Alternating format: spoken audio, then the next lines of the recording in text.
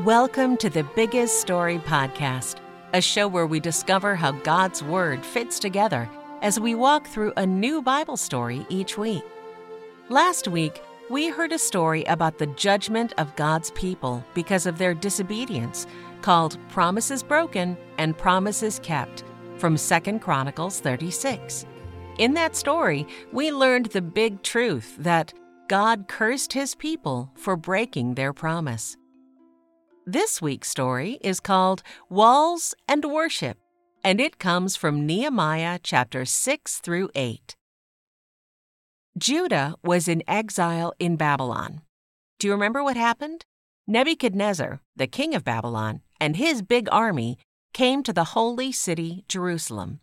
They did some really bad things, stole treasures, burned the temple, broke down walls, and killed people.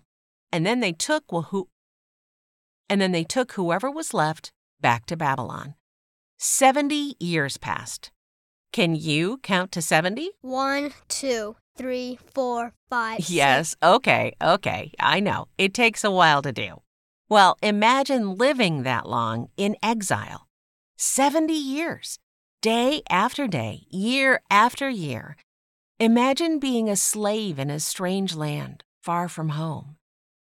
Well, as powerful as the Babylonian Empire was, God is more powerful. He raises up nations and brings them to nothing. God raised up the Persian Empire to conquer the Babylonians, and that is power. Then, in love, He remembered His promises to His people. The Lord stirred up the spirit of Cyrus, king of Persia, and made him decree that God's people should return to God's holy city, Jerusalem. What power God has! Yes! The Lord has given me all the kingdoms of the earth, King Cyrus wrote, and He has charged me to build Him a house at Jerusalem, which is in Judah. What? Build God a house? What does that mean? It means that God wanted the Persian king to send his people home and build a temple where God could dwell with them.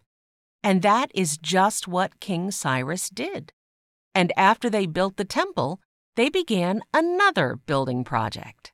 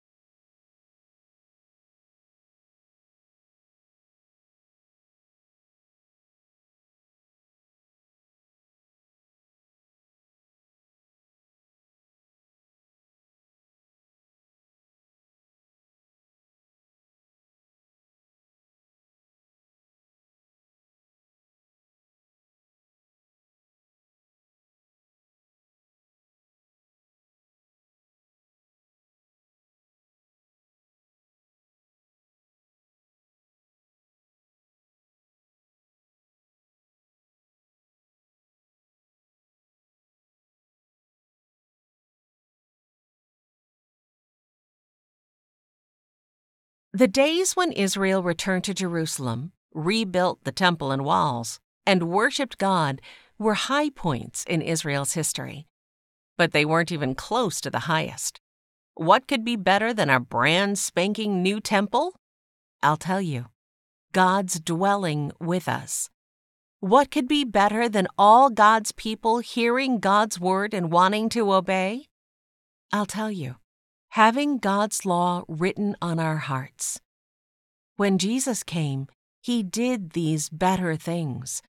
By paying for our sins on the cross, He made a way for God's Spirit to dwell inside us.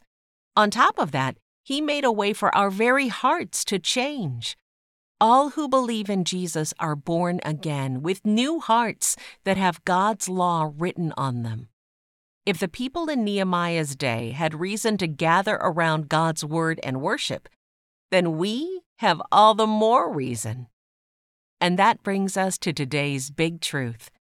We worship God when we gather together to hear and obey God's word. Okay, are you ready for this week's memory verse?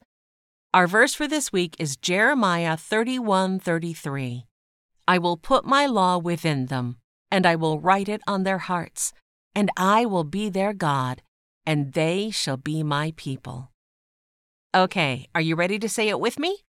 Repeat after me. Jeremiah 31:33. Jeremiah 31:33. I will put my law within them, I will put my law within them, and I will write it on their hearts. and I will write it on their hearts. And I will be their God, And I will be their God, and they shall be my people. and they shall be my people. Good job! Keep practicing this verse through the week, because God is writing it on your heart. To close our lesson for today, would you pray with me? Thank you, God, for protection and for preachers. Make us hungry to hear your word. Amen.